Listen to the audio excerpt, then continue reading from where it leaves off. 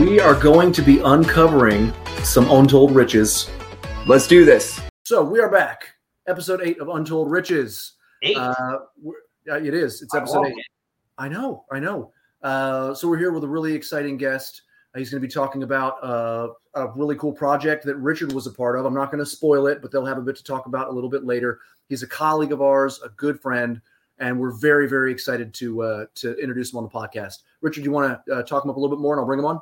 Yeah. You know, one of the things is some people might say that I'm a pretty incredibly talented person. And the gentleman today that's going to be joining us is one of the people that's recognized that talent. Yeah. And he asked me to be a part of a project that, I got to be honest, it might be the pinnacle of the things that I've accomplished in my life, and it'll be the legacy that I leave for generations to come. So I'm pretty pumped because this gentleman made it happen.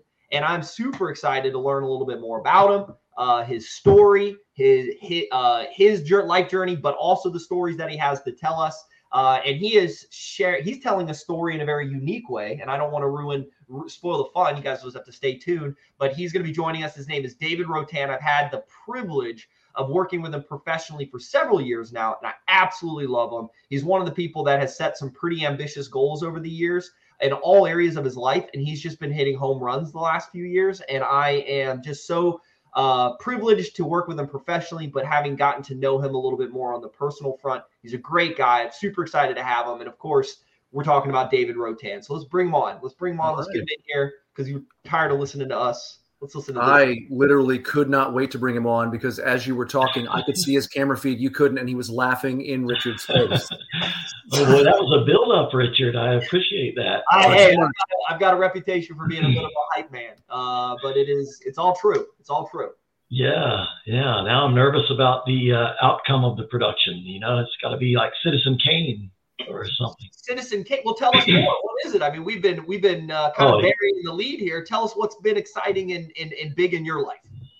So I am producing a monster movie, a creature feature, and it's called Bloodspawn, and it's based on an actual Cherokee mythology, a creature from Cherokee origins that's out there. And it's a fun. This is not just something made in the backyard with friends like I used to do when I was a kid, but it's a real legit feature film that will be distributed. We will be, once completed, it will be shopped around and marketed and distributed on streaming services. You know, that is so crazy. Feature film, and there is a speaking part, mind you, by Richard Bridges, Esquire. And he gets a really cool, dramatic death scene.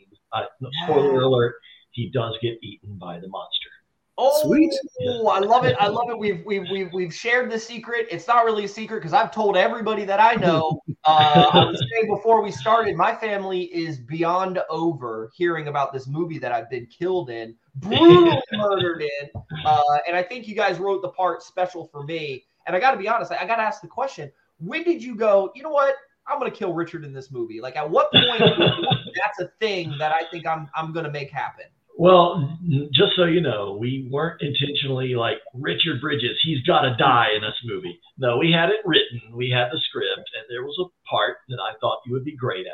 And it's one where he was brutally murdered. I love it. I'm his friend and business partner, and I can't wait to see it. Yes, it's really gruesome. He gets it through the chest, a big claw from a gigantic monster, and and that's just half of it. I'm not going to tell what happens to Richard once he gets up into the air, lifted off into the air by the monster. There's more to it.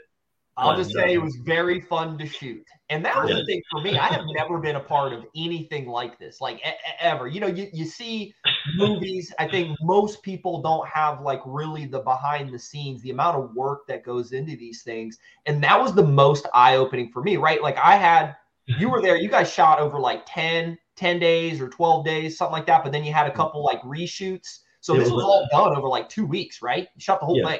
It was a 9-day shoot and then 2 pickup days. And then just recently in the month of April, we had 5, 6, 7 more days of shooting just specifically the monster special effects shots with the high-end puppets for the monster. So, yeah. Puppets? There's like literally monster puppets? Miniatures, I love it. I love it so much. Like Star Wars, those type of puppets. How cool is that? Yeah, when you say puppets, people automatically think Miss Piggy, Kermit the Frog. It's not that kind of puppets. I don't think that. I love movies. That sounds amazing. I know exactly what you're talking about. That's awesome. Yeah. Like local folks or somebody in the country. Like, how did you get a puppet? Like, what's the story? No, we actually went with an artist in Mexico who is he was referred to us by a stop motion puppet artist who was way out of our budget. This guy does like special effects, stop motion commercials and things for Mattel that makes the He-Man action figures and stuff like that. They're making retro figures from the 80s, and he's done some commercials with like He-Man fighting Skeletor and stuff, and they paid him hundreds of thousands of dollars to do these commercials. Wow. So we tried to get him at first, and he was, it was literally going to be double the budget of our film. So out of the question, but he said, hey, there's this really up and coming talented model maker, puppet maker in Mexico, and he gave us a referral. So we talked to him, and he made these high-end puppets and had them shipped up here. And we shot it against a green screen, and it's going to be laid into the movie. And it's going to be really cool because, originally it was all going to be just our plan was just to be CGI, just like your typical monster movie that you would expect to see on the Sci-Fi Channel, for example. That was our goal, is just to make a Sci-Fi Channel worthy monster movie here. And as things evolved and we shot the movie and got it in the can, we said, you know what? We've got something special here. We can take it a step further. It might take a little bit longer than we wanted, and we had to convey that to our investors and keep them up to date and let them know what's going on. But in the long run, it's going to be a much better quality film. We're leaning into kind of, instead of CGI heavy and all these, CGI monster is just computer, kind of like the level of Sharknado. Right. That was our original intent, but with the puppets, we have more control over it. It's not going to take any longer necessarily, just the planning and everything was, but it's going to look so much better. It's really kind of, we're leaning into a retro feel. This is a movie similar to what a movie that you would expect to see from the 80s or early 90s, before CGI broke out, and everything was CGI. So it's got a real retro feel. It's kind of a grindhouse feel to it. And we decided to lean into that a bit. So with the effects, more practical effects instead of just all CGI, and the look of the film, even the music is going to be a little bit more synthesizer, kind of 80s feel to it. So we're excited. It's really stylized more than we ever expected. And I think it's going to be, we found our niche, and I think we're excited for the possibilities for the release. Yeah, physical models got to be superior in terms of production. Like I just started, I have an infant, and I've been doing a lot of rewatches because you can't watch anything new with an infant. So I started rewatching Falling Skies from like 2010, 2011 on TNT. And it struck a chord with me because they have TV CGI effects from 15 years ago, which look legitimately good. But then they have these creatures that you can tell are physical models that are lit and staged, can move, and you can spray them with goo or whatever. And it's like, it's night and day, the difference between like a decent CGI spaceship and like a terrifying monster that looks real in the room. Like I can't wait to see it. But I gotta say, so you mentioned Richard's role, and before we get too far away from that, I was telling Richard before we hopped on. He's been talking about this for, I don't know, like a year and a half, 2 years, I have no idea, forever. It feels like since we met, he's been talking about it as a movie. It was, I'm going to be in a movie. Got to meet my friend David. He's making a movie. I'm being in it. So anyway, you guys have seen Pee Wee Herman, right? Pee Wee's Big Adventure from back in the day. Oh yeah. I have been picturing Richard in a bellhop outfit at a counter, Pee Wee Herman at the end of that movie, the entire time. Herman. Yeah. I know the exact scene you're referring to. Exactly. No, I've got to say, Richard is like a method actor. He's the next Daniel Day-Lewis. He grew out his beard. Some of that was due to the pandemic. He said, "I'm not going to cut my hair." I thought, you know what? If I hadn't had a movie role coming up, then I probably wouldn't have given it 110%. I was repulsive to my wife, so I was committed to this character for sure. He was Shaggy. He was definitely Shaggy, and that's good. The movie takes place in the 1830s during the Trail of Tears. So, the soldiers didn't have razors very handy. So, yeah, he was definitely a method actor in that respect. Oh, my God. I love it so much. Okay. He didn't stink, though. He didn't smell on the set. I didn't notice it. Of course, I didn't wash my hair for a few days. I wanted to have like the greasy effect, but I washed my body. And he wasn't that method. No, it wasn't that method. I brushed my teeth that day. Yeah. I didn't feel like Richard usually smells great. I gotta be honest. I think there's a lot to be said for smelling good. Like, I think everybody knows those people who don't. Like, if I say right now, who do you know that doesn't smell good? You just had somebody come into your brain. I already know. Like, I got you. That's them. That's the taste, right? You get the taste in your mouth of like the man or woman smell. Yeah. Like, you're like, oh my God, I don't want to smell it anymore. But you breathe through your mouth, and it's in your mouth. You can taste. Like, no, we gotta avoid that. But let's do this before we go forward. Let's go backward a bit. David, tell us about you. Where you grew up. Obviously, would love to hear a little bit more about how you got into filmmaking. Just tell us a little bit about your life journey. Take 5-10 minutes, because kind of fill us in, and then we'll see where that takes us. Okay. All right. Well, let's see. I grew up in Western North Carolina all my life. I was born there, kind of close to Asheville. I don't know if they run like tourist advertisements on TV all the time for Asheville. It's a nice little enclave, little city, an oasis, right in Western North Carolina in the middle of the mountains, very scenic. And I was kind of right at the foothills of Asheville, in between Charlotte and Asheville. So the Piedmont foothills of North Carolina, and a small town, grew up there. And my brothers and I have two older brothers, and we've been making movies literally since I was 5 years old. This was like 1980, 1981, before even video was a thing. So we were in the woods with silent 8mm motion picture cameras. They came in a little cartridge. You got it at a drugstore. This makes me feel so old when I'm talking about this pre-video. Yeah. And, you put the cartridge in the camera, no sound. So it was 3 minutes. You had 50 feet of 8mm motion picture film. And in that 3 minutes, we made these adventures with our friends, neighborhood friends. Hey, come over this weekend on Saturday. We're going to shoot a movie in the woods. Right. So we would run around in there was some vacant property. Now that I'm a realtor, I realize my parents were letting us kids just run around on somebody's private property in the woods, vacant lots, and streams, rivers. I mean, I can't imagine the liability as a parent now. It was a different time, though. It was a different time. I had a friend jump off a big sewage pipe that ran through that property, the woods, and break his arm. And I'm like, nobody thought anything of it. No one's going to contact the property owner and say, it was just a different time period. But now I'm like, oh my gosh, we could have sued them. And it was crazy. And anyway, we would run around in this vacant private property and shoot movies in the woods. And it was usually like, unoriginal stuff, like Raiders of the Lost Ark came out, and we did,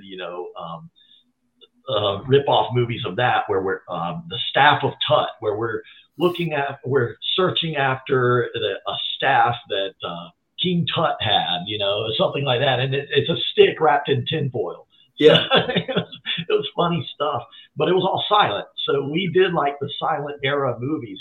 We would say, and we would have a title card that had what we said, the sentence written out. Oh, yeah. We'd hold it up to the camera for a few seconds, cut, and very little editing. But my brothers discovered that you could actually take the film when you got it back from the drugstore. It usually took like 5 days to process, and then they would deliver it back to you, and you'd go pick it up and have a premiere, you know, on a white sheet in the living room. We'd invite the kids over, the neighborhood friends over, and watch our movies on a bed sheet projected with our 8mm projector. And they discovered, you know, special effects, laser guns. They would actually hold the tiny little film strip up to a light in the bathroom and find where they were shooting the gun and take a little pin, a needle, and scratch the emulsion off of, you know, scratch a line from the gun barrel to whoever they were shooting, and like scratch. It was a scratch. That's all it was. And the light would come through, and yeah. So remember, film, you know, physical emulsion-based film is a plastic strip, and normal film, like big budget movies, it's 24 frames per second. 8mm film back then was 18 frames per second. So for every 1 second, my brothers are using a little needle and holding it up to the light and scratching 18 frames. You know, they have to make that laser on 18 frames per second. So, you know, time-consuming stuff, crazy hobbies as a kid. But anyway, when I got a little older, that was when my brothers were in charge. When I got a little older, I was pretty industrious as a kid. My brothers had a paper route. They walked a paper route, delivered newspapers. And the same paper route, I guess, was handed down. My oldest brother, John, who's 6 years older than me, he got tired of doing it when he got into, 15 years old or so. Yeah. So he passed it on to my brother Aaron, who's 18 months younger than him. And then when I got up there, I believe back then the legal age to work and have a job, and in North Carolina at least, you could be 11 years old and have a job as a paper boy. Only certain jobs, old-fashioned jobs like paper boy. So I took it over from Aaron and saved up all of my money, and when I was 12 years old, and for about a year, and I bought a video camera. So that was when we made the transition from silent era motion picture film to video, a super VHS, not just a VHS camera, a super VHS from Curtis Mathis. So if you remember that old brand. Those things were big, right? Like the video camera was pretty big thing. Yeah. So, so then my older brothers are like, they never referred to it as David's camera, though. They referred to it as the camera. Right. So, all right, we're going to use the camera and go shoot our movie, and you can come along if you want, David. I was like, no, this is my camera. I'm the executive producer of this film. 12-year-old. So, anyway, no, they made a lot of cool stuff, and I did too. And just, and I took it a step further. I walked a paper out and paid for that camera, and I was 12 years old and started shooting weddings for people in our church growing up.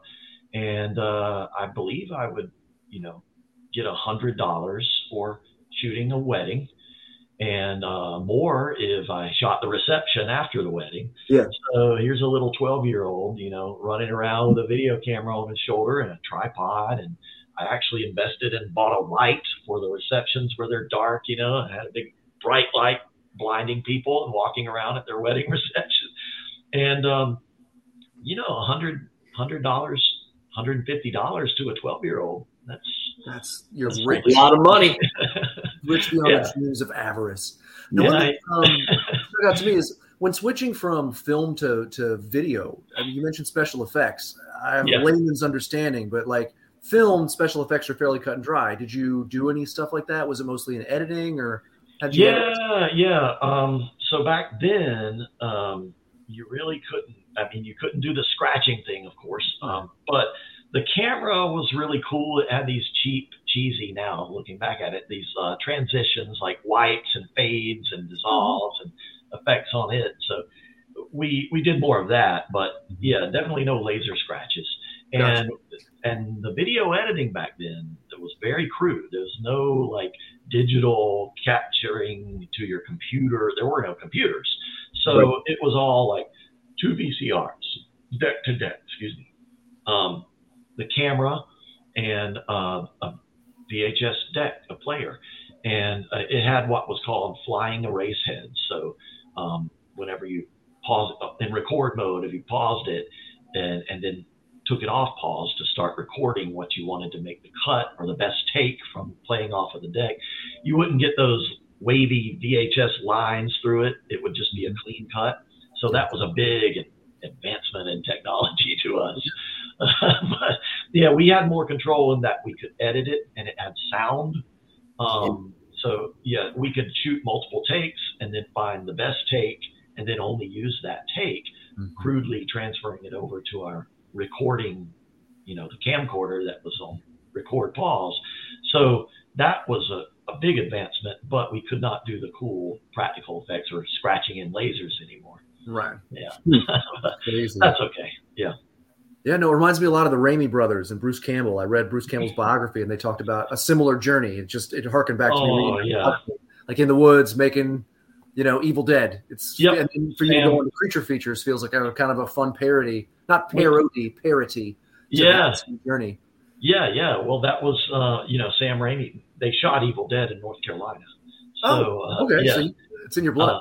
Yeah. We the North Carolina film community is still small, still very small, and a lot of people know each other, and especially when I got older. So yeah, I did the paper route all through high school and shot weddings, and I was a wedding videographer all through high school until I went off to college. And I went to UNC Chapel Hill for 2 years for general college. But right when I started, they stopped their radio, television, and motion picture, RTVMP major, which was a bummer, But at the same time, UNC started the North Carolina School of the Arts Film School. And so I was still in high school when they started that. I was a junior. My older brother, John, decided to go there. And he went there to film school. And I joined him 3 years later. So he was a senior and I was a freshman. And we were both attending the North Carolina School of the Arts School of Filmmaking. So that was I transferred from Chapel Hill to go to that school after 2 years. So I did my general studies at Chapel Hill and then went to film school, and let's start making it real and professional. And so that was a really good experience. I made a partner. The way it is you go through 4 years, and the fourth year you have to pitch your final thesis project to the school. And at the time, I don't know if this has changed, but NC School of the Arts Film School was the only public film school in the nation that publicly funded your thesis film, your student film, graduating film. If you go to Tisch School of the Arts or UCLA or USC, all of those film schools, it's kind of unfair. I don't know if this has changed, but at the time, only the rich kids that could raise a lot of money from parents or family were allowed to produce a movie for their thesis project. Everyone else just had to maybe work on the movies that were happening, but it was just like the real world, I guess, that's true. In the real world, when you're trying to produce a movie, you're on your own, but it's a little unfair for students trying to learn. So North Carolina School of the Arts, they funded the student films, and they selected I think in my class, they selected 6 or 8 films, and they're 20-minute films. Back then, they were still shot on film, 16 millimeter sound in the film, and it's a lot more professional than how we used to do it. But we would. It took the whole senior year basically, and then in May, right before graduation, they had the release of the senior thesis projects. Mine was based on a short story, a children's story called Flowers and Freckle Cream. And it had won some awards on the film festival, on the storytelling circuit. And it's a published short story, children's short story about a little girl. She's 12 years old, and it took place in the 1940s, right after or during World War II. And she hates her freckles. She's very freckle-based, and she tries all kinds of remedies and creams and stuff. And her grandfather, wise old grandfather, helps her accept her true beauty and her inner self, and that's what counts. So it's a really heartfelt, touching story. And that was a period piece, so it was ambitious for a student film. It was 1940s. We got some old cars, and we had a farmhouse, and we built the interior of the farmhouse on the soundstage at the film school, which at the time was the biggest set that had ever been constructed there. And it turned out really well. And I graduated with a dual concentration in editing and directing. And I did that intentionally because editing, to be a good director, you learn so much about from being an editor. You learn how to piece together a film as a director. And Robert Wise, the very famous Hollywood director who's directed every genre. He directed West Side Story, the original West Side Story. He's directed The Day the Earth Stood Still, the science fiction. He directed the very first Star Trek movie in 1981. And he started as an editor. He edited Citizen Kane. That's considered one of by critics everywhere as one of the greatest movies ever made. He edited Citizen Kane, and he came to visit our film school when I was a second-year student, and I'm here editing my second-year film. It's not as a big of a deal, but the door opens up, and in walks my film professors and Robert Wise. He's in his 80s. He was very old, and the editor of Citizen Kane, and my professor says, "Hey, David, just showing Mr. Wise around the school here. Would you mind if you showed him a little bit of your film?" It's just like, We're not worthy. Yeah. We're not. I took off my headphones and I handed it over to Robert Wise, the director. He directed Sound of Music too. This is the director of The Sound of Music, West Side Story, the first Star Trek movie ever, and the editor of Citizen Kane. And he watched like 2 minutes of my film and said, "Good job. You're doing a good job there." And I was like, "Oh," the beam of light comes down. So yeah, that convinced me to go into editing to be a better director. And that was a really amazing high point. So after film school, the student film, toured on the festival circuit longer than any other film from that film school ever. It was like on the festival circuit for 2 years, I believe. And one of the few films that, because of the winnings from the festivals, it actually paid for itself, which I think is extremely rare for a student film. So most of that money had to go back to the school. But yeah, it was just a cool little feather in the hat. It won the Angelus Award, which was sponsored by the DGA, the Directors Guild of America, and Lucasfilm Limited, George Lucas's company. I got to fly out to LA and go to the DGA headquarters and accept that award. And so that was a big thing for me. And then I was like, all of my friends from film school, they either most of them, the majority of them, went out to LA or New York, and they were a minnow in an ocean, and they had to work their way up. And some hit it big, and others are still to this day just like, smaller jobs on the scale in Hollywood. And I decided to stay East Coast and be a big fish in a little mud puddle. So I was working at a front desk at a hotel at a Courtyard Marriott, and I did that for like 2 years. And then one day, this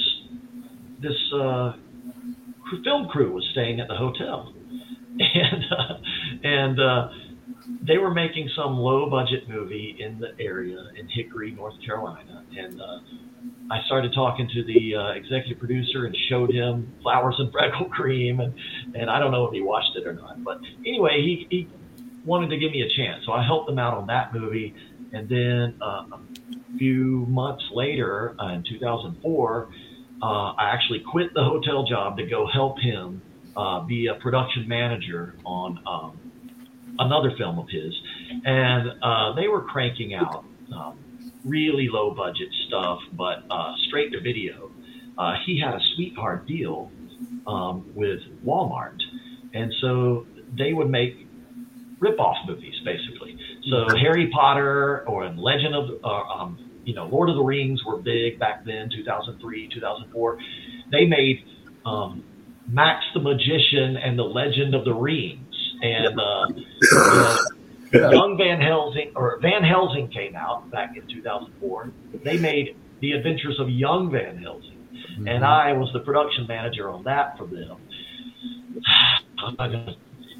I could go on and on and on. I'm not going to do that, but it was an experience. It was a very interesting experience. It got my foot in the door. So after serving my time, I was allowed to pitch some other ideas for other movies, and I got to say mine were the most original. But still tied into a bigger movie. Pirates of the Caribbean was just coming out, so we did. I pitched him Pirate Kids, and his modern day, just the pirate relevancy. I think there was a survey back then in 2004 that said like pirate costumes were just the #1 Halloween costume for multiple years in a row. So we pitched the Pirate Kids idea. My brother Aaron actually kind of wrote the script, and my brother John, he went on to AFI to get his master's in cinematography. So he was the cinematographer on all of my movies until this most recent one. But so it was a brother thing, Aaron would help out in the writing on some of these, and John always shot the movies as a cinematographer, and I would be the director, producer, and end up editing all except for the one movie. So we made 2 Pirate Kid movies. We did kind of a cheesy tongue-in-cheek horror movie called Nightmare at the Fear Factory. And even though we tried to tie in, I didn't want to do mockbuster movies like, rip-off movies. But we did try to tie in with the titles, at least, the themes.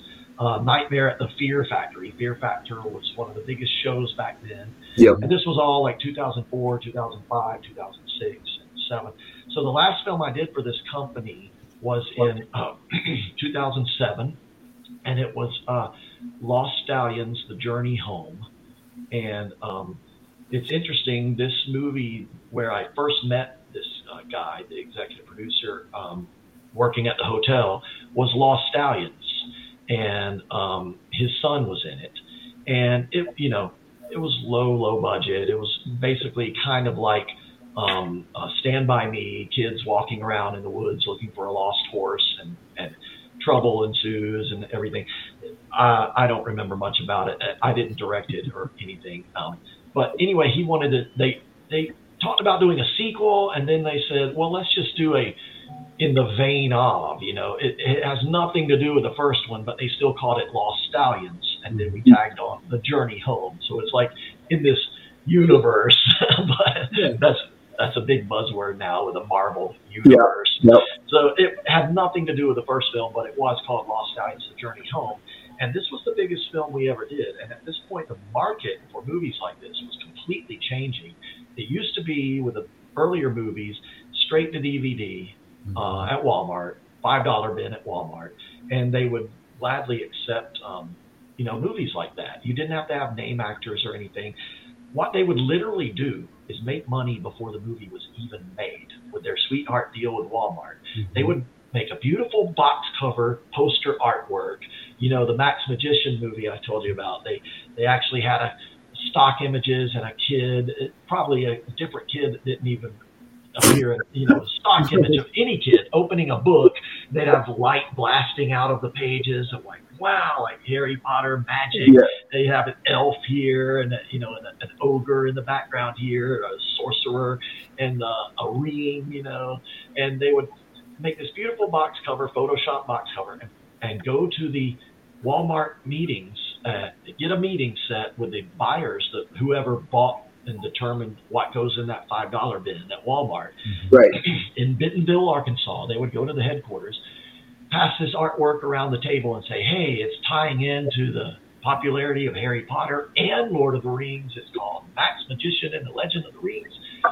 This is what it's going to be like. Mind you, they had not even written the script. And the Walmart execs, excuse me. I'm sorry. The Walmart execs would say, oh, that looks great. Put us down for 500,000 units. And boom, you do the math, and they're paying just $1 for a DVD, per DVD. Then they would take there's $500,000, and they would, okay, we got to write a script. They would go and write a script real quick and make the movie for probably no more than 150. See, now that's the most magical part of this whole story. Not even the movie is their ability to go in and pitch something that doesn't exist, get some money, and just do it for a fraction of the cost. That's So really interesting business. But my luck, I get in the business right when that's becoming like hard to do. Mm-hmm. So the last movie I did with this company was Lost Stallions: The Journey Home, and things were changing. That was when Hulu and Amazon and Netflix were just transitioning over to streaming. That's when streaming started in 2008. So I told the executive producer that, to really have any chance, we've got to get a name actor in this movie because it's not like it used to be. You've got to have a name actor. So we did the old Hollywood thing on a much smaller scale where you get an old aging actor who's, in the twilight of their career and put them in the movie and promote them. And that's how we got it, the deal. And we got Mickey Rooney. He was 87 years old at the time. And it was one of his last starring roles. He'd been doing like bit parts. He was in the Muppet movie, and that was later, actually, after our movie. He had just been in Night at the Museum. That had just come out. So he had that part in there as one of the old security guards at the museum. And he, apart from that, he really hadn't been seen in a while. But you worked with Mickey Rooney. That's flipping awesome. That's crazy. Last movie. He's a legend. Yeah, and not only that, but he was known for horse movies, Black Stallion and the TV show Black Stallion, and even National Velvet, one of Elizabeth Taylor's first movies. He was nominated for an Academy Award for supporting actor in that. And he'd been in a lot of horse movies. So this was his last official horse-themed movie. And early days with Judy Garland, he was known for dancing and big Busby Berkeley musicals and dancing. There's a scene in Lost Stallions where he actually dances a little jig at a square dance and dances around with his wife. So it's also a last this is a guy who spanned 9 decades. He was working vaudeville stage, silent movies as Mickey Maguire, The Adventures of Mickey Maguire, which was kind of a competitor to our gang, the Little Rascals, in the early days. And, from silent movies in the 1920s to all these famous horse movies and Busby Berkeley musicals with Judy Garland and dancing movies. And then I got to direct him in his last major horse-themed movie and dancing scene. That is so cool. Really cool. That is seriously, legitimately very cool, dude. Like that is so cool. Yeah. So after that, the biggest movie of my career, and we're still talking small in terms of Hollywood productions. This is a fraction of the cost, but it is legit. It got distributed to nationwide to retail chains, and it was on streaming. Netflix had it for about 6 months. Hulu had it for about a year. Amazon Prime has it now, but that's just a private deal that the executive producer put up there. So you can watch all of these movies on Amazon Prime, by the way. I don't make any money from them anymore at all, but long story there. Super cool. But anyway, I got done shooting that in 2007, and I went back to my 1-bedroom apartment in Charlotte, North Carolina, and was sitting there saying, "Oh, that was great. Now, how am I going to pay my rent this month?" And it's a tough business. It's kind of like real estate in a lot of ways, as far as being self-employed, and you never know when the money's going to come. It could be a lot at once, or it could be a little at a time, and you're always chasing the next deal in real estate. You're always chasing your next project in independent filmmaking, and trying your best to make sure the project is a profitable one, not just hobby filmmaking for your friends and your festivals and little plastic gold statues. I have no interest in making movies like that anymore. So I took a big break. I was like, I've got to get a full-time job. I kind of stayed in the business, and a lot of people don't know this, but when you say you're in film video production, there's a huge difference in motion picture film, feature film production, and web videos, or television even, or corporate industrial videos. It's just a whole different world. It's like commercial real estate and residential, or investing, investors, or buying as your primary residence. Or flips versus buy and holds. It's just different worlds in the same universe. There's that buzzword again. For movie making, it's just like that. So I quit feature films and moved up here to Northern Virginia in 2007 and became the production manager for a web media company that produced how-to instructional videos, DIY. It was for a website called Monkey See, and they're still around, but not like they used to be. And they produced instructional videos, and they would get clients or companies or any topic, automotive, like how to prepare your car for a road trip, how to select an au pair for your children, all kinds of things, cooking videos. You're a production manager. What at that point are you doing for those videos? Are you like coordinating vendors and organizing stuff? What does that look like? Yeah, so we worked for I had a small crew under me of video producers, kind of do it all, producer, direct, edit, a one-man band. So I had about 4, it fluctuated. When I first started, there were like 4 of us, and I was the manager. And I did a lot of these myself. I was hands-on, but I didn't just sit back and say, okay, go shoot that video. I did a lot of going out and shooting myself. But there was about 4 or 5 of us, and sometimes that would be as high as many as 8, and sometimes it would shrink again down to 2. But we would go out and shoot these videos. Most of them were here in the DC metro area, and we would bring them back and edit them together and deliver them to the clients, put them up on our website, which also went to YouTube, and did a lot of that. When I had that job, I met Derek Campbell. He was one of the producers that worked there, and he is now my co-partner, producing partner on Bloodspawn. Oh, cool.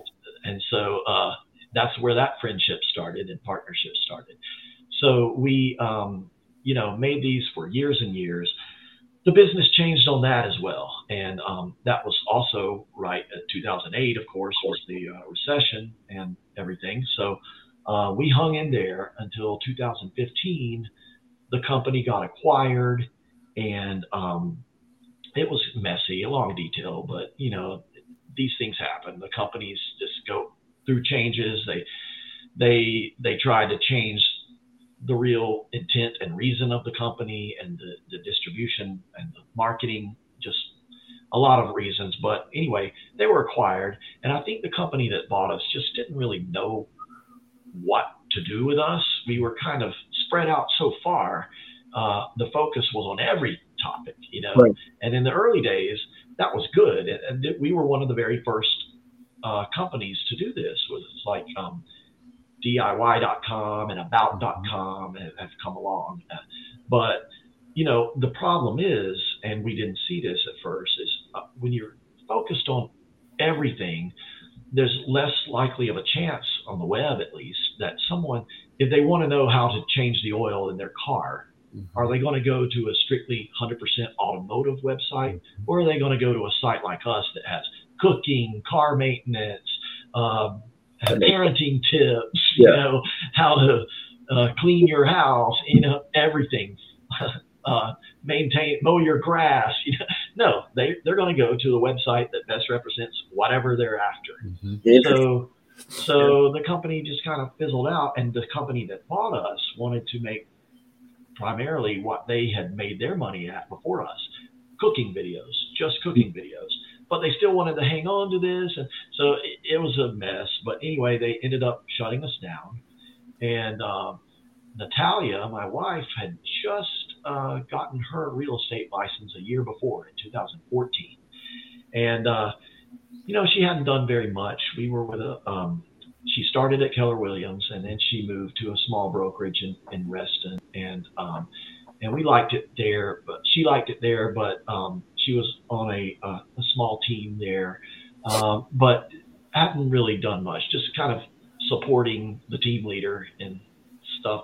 So I came home, and she'd already said, David, you should get your license. You should get into real estate and help me. We can be a couple team and do stuff.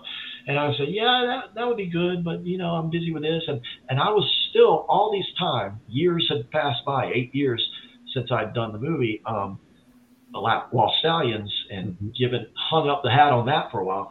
I was always working on something. There was a movie I never got off the ground called Old Soldiers.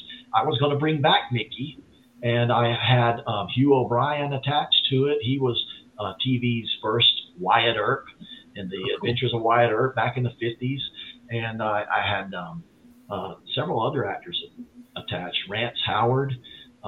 Anyway, it was a buddy road trip movie about 3 World War II vets that got in their old motorhome and had their grandson drive them to D.C. to visit the World War II memorial before they die. So it was a fun kind of a comedy buddy road trip picture. I could never get it off the ground. I tried. I was trying too hard to keep the casting authentic. I wanted to cast real Hollywood actors that were also real World War II veterans. And lo and behold, they kept dying on me for some reason. Being in their 90s, I guess, does that. But I had James Best, who was Roscoe in the Dukes of Hazzard, attached after Mickey passed away.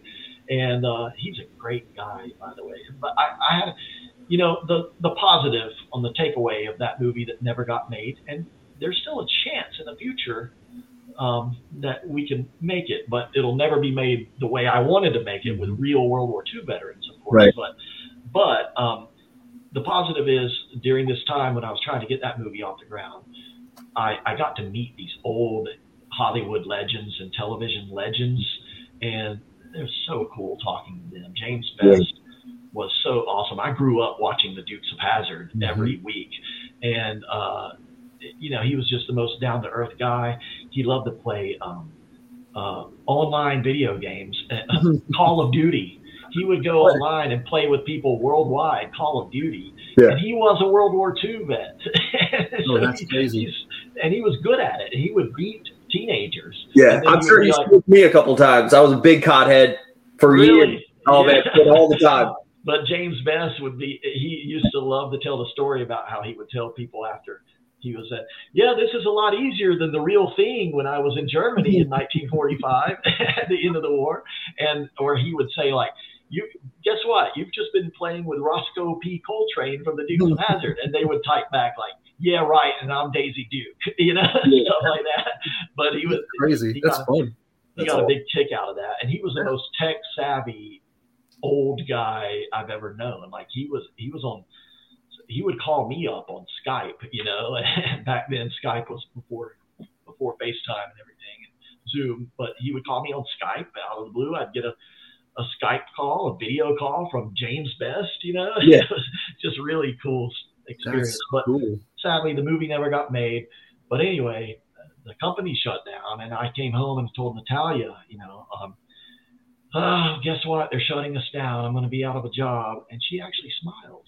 She was like, yes, real estate, finally.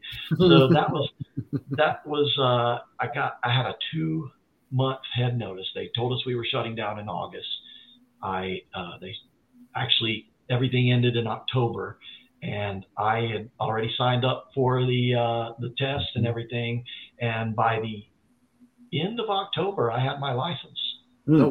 So yeah, I had no idea what we were going to do or make money, but I had my license, real estate license, in October. So we both had our license, and we were still on this team in Reston, and you know, learned a lot from that experience being new to real estate and everything. It was challenging, you know, looking back. We got a lot of the difficult cases. Like I would never throw a new licensee some of the difficult. I was like helping with a bankruptcy, Chapter 8 bankruptcy client, which ended up being a really good repeat client for us. Even after I moved over to Pearson Smith, she came back and I helped her buy and sell a house. But but that was, you know, I only had my license for like 2 or 3 months, and I was negotiating on her behalf with the credit card companies to fix a screw up they had that was really hurting her credit card record, and talking to her attorney, bankruptcy attorney, and doing stuff like that. So it was crazy. But you know, real estate had always been something that I started noticing it back when I was making movies. There is a correlation. And, you know, a lot of the executive producers and producers I worked with on other projects, they were all into real estate somehow, either corporate real estate or developers. This one guy, he even owned a few strip motels at Myrtle Beach. So they were investors and developers and corporate real estate, commercial real estate people. There's always been this little thing, and I don't know why that is, if it's something to do with the time or the time to play movies, or the way the nature of the business. It is kind of similar. There's a lot of similarities in the promotion. It's a good place to put gobs of money. If you suddenly find yourself with $500,000 for $100,000 movie, where am I going to put that $75,000? I'm buying a motel. You know what I mean? Like, there's a lot of connections there, and so you know, I'd always been interested in investing too, like flips or buy and holds. And we did a flip in 2017. I haven't done one since then, but Richard helped me hold on to our old house as a buy and hold. So that's going on right now. But it's the process of a flip, for example, is very similar to producing a movie. It takes several months. Sometimes they stretch out longer than you want them to, but you know, you have to organize and do your prep work, like pre-production on a movie. And then there's the actual physical production of a movie and the physical renovations process period of flipping a house. And budgeting ahead of time. And there's a lot of unknowns. Like, I'm going into this house. I hope I don't pull a wall down and there's a bigger issue. And you got like reshoots and how, like, how much on the movie side, I build into this. You know? The financing is so similar. You know, are you going to go with a hard money loan, or are you private investors to do your flips, and which is private investors for making your movie? So, and then finally the marketing and how you want to market it.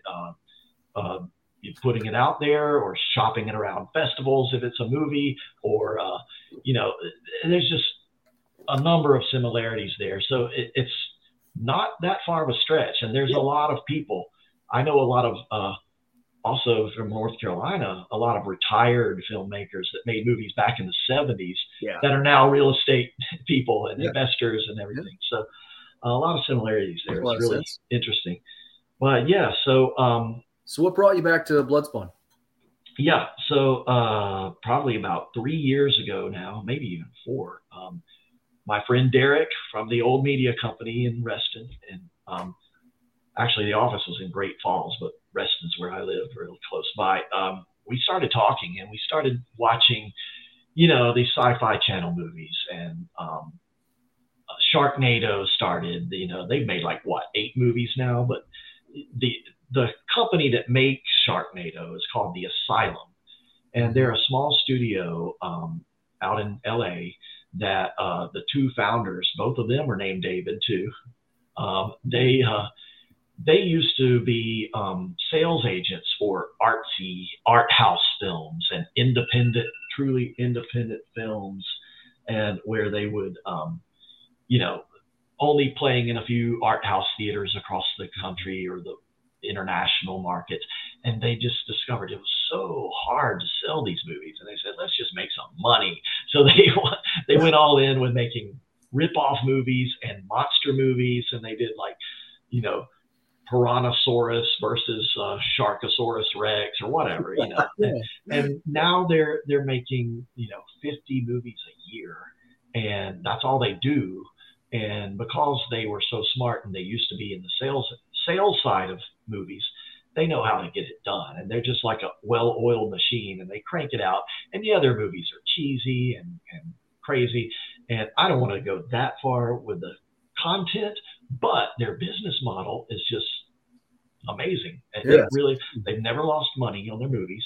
They make them for cheap, not as cheap as we made ours, because this is our first, but cheap enough in LA dollars, to still make a huge profit. They always get B-list actors or old fading star television actors from back in the 80s or 90s, or singers. They had Tiffany in some movies, and they got Steve Urkel. What's his name? Jaleel White.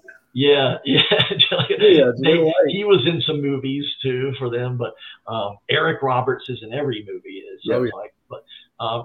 So they have a model, and they have a assembly line. That's the way they do it, and they're very profitable. So red box movies is what we used to call them back in the day. Because the ones with the red box, we're like, hey, it's easily worth $1.25. I'm gonna go spend exactly. Yeah. So with my background in the, now it's been 15 years since I produced a movie, and so it was time. 14, 15 years. Derek and I just kept seeing these movies, and we're like, we could do this. We could do this. We could really do this. And so we're like, let's do it. And we wrote a script, and we strategically chose the genre because these movies, especially creature features, they have a fan base worldwide. Yep. It's not dependent on language. It's not dependent on,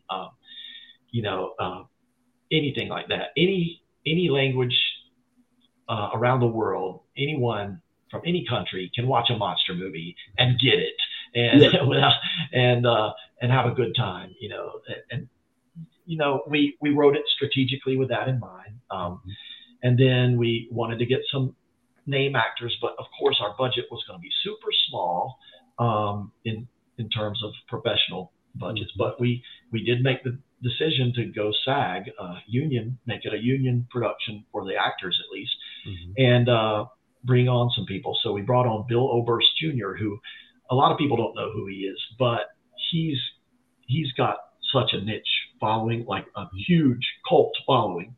He is an independent horror icon. He's been in Asylum movies made by the Asylum company.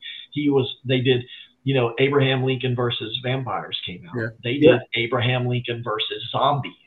And he played Abraham Lincoln. So, and that was one of their best-selling movies. So, before Sharknado came along, so he was in that. He's been in several others.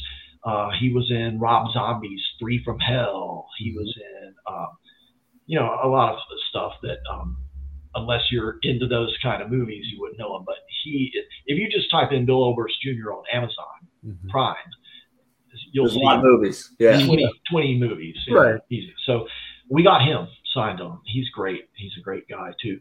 And my friend Keith, who had been in a lot of my movies, the Pirate Kids movies, playing the dad. He had a role in Lost Stallions with Mickey Rooney. he is a growing star. He just had a recurring role a few years back on The Walking Dead as Dr. Harlan Carson, the doctor. He was in like six or seven episodes, recurring role. He got killed, not by a zombie, but by someone shooting him in the head. But anyway, he was on that. He played Robert Redford's son, and he really does kind of look like a young. He does look like Robert Redford. He does. Yeah. He played Robert Redford's son in A Walk in the Woods, based on the novel about walking the Appalachian Trail, the old guys, and, with Nick Nolte. He played with Amy Adams in one of her hit films, our earliest films, her breakthrough film, Junebug, an independent film. He worked with Burt Reynolds on one of his last movies, played his son. And then, so he's a really good looking guy, which is he's playing Burt Reynolds and Robert Redford's son. This guy must be striking. Yeah. He's good looking dude. He does all right, I'm sure. Yeah, so we got him back. It was good to work with him again. He's been in a lot of my movies. And then Roger Willie, the Navajo actor who was major supporting role in Wind Talkers with Nicolas Cage, and he and Christian Slater, and Adaptation with Nicolas Cage. He was in Lost Stallion, so I brought him back. He's a great guy. And so we had them involved, and just did the budget, tried to keep it very, very low, but the most we can. And our goal was just to make something as good as the Sharknado Sci-Fi Channel movies. So we'd always planned all along just to do the cheesy CGI. It wasn't going to be special. It was going to be, honestly, like video game quality CGI. But then, like I said, at the beginning, we started shooting it, and everything went well, and got into it. We brought on Raul Leba. He's a growing name as well. He's been in the remakes of like Conan remake that they did, and he's been in a lot of action films and stuff like that. But he's a professional stunt guy, and he won an award for like the most fit human by one of these fitness magazines. He's jacked. Yeah, but he is actually part Native American as well, and so we put him in the kind of the lead role as the Cherokee warrior. But yeah, he did a great job as well. But we had these better than average, really good talent, that more than you would ever expect for a movie of our small budget level. You want like working that guys, right? You watch something, you're like, it's that guy. Yeah. So we're always full of that guy. Every role is like, he was a store clerk in that other thing that I saw. Yep. It was great. You know what I mean? It's like, and not only that, but a lot of these guys are specific to, horror, monster, feature, the genre, which is good for sales. Yeah, like Bruce Campbell, to mention the Raimies. Like, if you know who he is, you see him on a movie cover, I'm going to watch it on a Thursday night. Yeah, like it's watchable. You expect to see him in it. Exactly. So that crowd. That's solid. Well, how far along are you in the production? You mentioned, I think earlier, you're cutting the trailer. Is that right? We are. So we decided to take it in that direction, take it a little bit higher up quality, and we're working on the trailer right now. Still a lot to do, but the film is edited. The whole thing, the rough cut is done. Wow. And now it's just the final touches, which is, adding in those monster puppets, the miniatures that we shot last month in April, and doing all the compositing on that. That's not super easy. And doing the color correction, the sound editing, music, and then we're done. And so one of our executive producers, who's an old friend of mine, he is actively helping me to get a head start and, forecast on the marketing side of things. So we've already got distributors list. We do have distributors interested. One of them even signed a letter of interest before, while we were raising the money. We used that letter to kind of help us raise the money, and they're still very interested, and we're excited because it's grown to be a bigger deal than we had ever imagined, So, yeah. Well, what's interesting is that hearing everything that you've kind of said, it goes back to the beginning of the story. Is this how industrious you were as a kid? Yeah. Has carried forward to today. It's so evident by just knowing a little bit of the behind the scenes. What you guys were able to do on the budget that you did it with is like you could have easily been triple, quadruple your budget and made the same movie. Like it's wild. It is. And it's similar to real estate, and something you've taught me, Richard, is like time or money. What do you want to spend? Mm-hmm. And in our case, we don't have much money, but Derek and I both, Derek, by the way, he's the visual effects director. I don't know anything about the visual effects stuff. This is the first movie that's had this many effects that I've ever done. So he's handling that, and he has to work around his day job. He's still in the video production business for government contracts and stuff. Yeah. So he, it's a balance of time. It's taking us longer than we would like, but those costs are like non-existent when it's just our small crew. And Craig, our assistant producer, is helping as well. And he's the composer of the music. So, we've got a very small crew. And my friend, the executive producer who's helping us out too, Boyd, he's great, on the forecasting and the marketing side of things and prepping for when we're going to send it out to distributors. Our four-man band, basically, we could have added a lot. Maybe we would have, I don't know, it's hard to say. Maybe we could have had it done a little sooner if we had have farmed it out, but then it would have been a much higher budget. Sure. And then there's no guarantee it would take any less time, because when you're farming out to a third party, you've got to bring them up to speed, explain to them your vision, and, the educating part of it, just like training any new employee or someone, an independent contractor. It takes so long to get them up to speed and share with them exactly what you want that, So, I think we're in a good place. We've got a good product. We're close. We're very, very close. And my personal goal, I really want us to have it done before we hit the 1 year mark of physical production, which is we started September. I think we started September 11th. A strange, sad anniversary to start a movie, but September 11th is when we started production. So my goal is to have it completely done sometime this summer, and it would be awesome if we had it under a licensed agreement to a distributor before the 1 year mark. Yeah, so I think we can do it.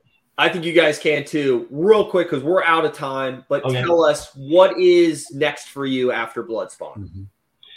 Yeah, well, I've been kind of honest with you, Richard, and others that I have no desire to. I always want to be in real estate, right? But I have no desire to grow into a top producer and do that 100%.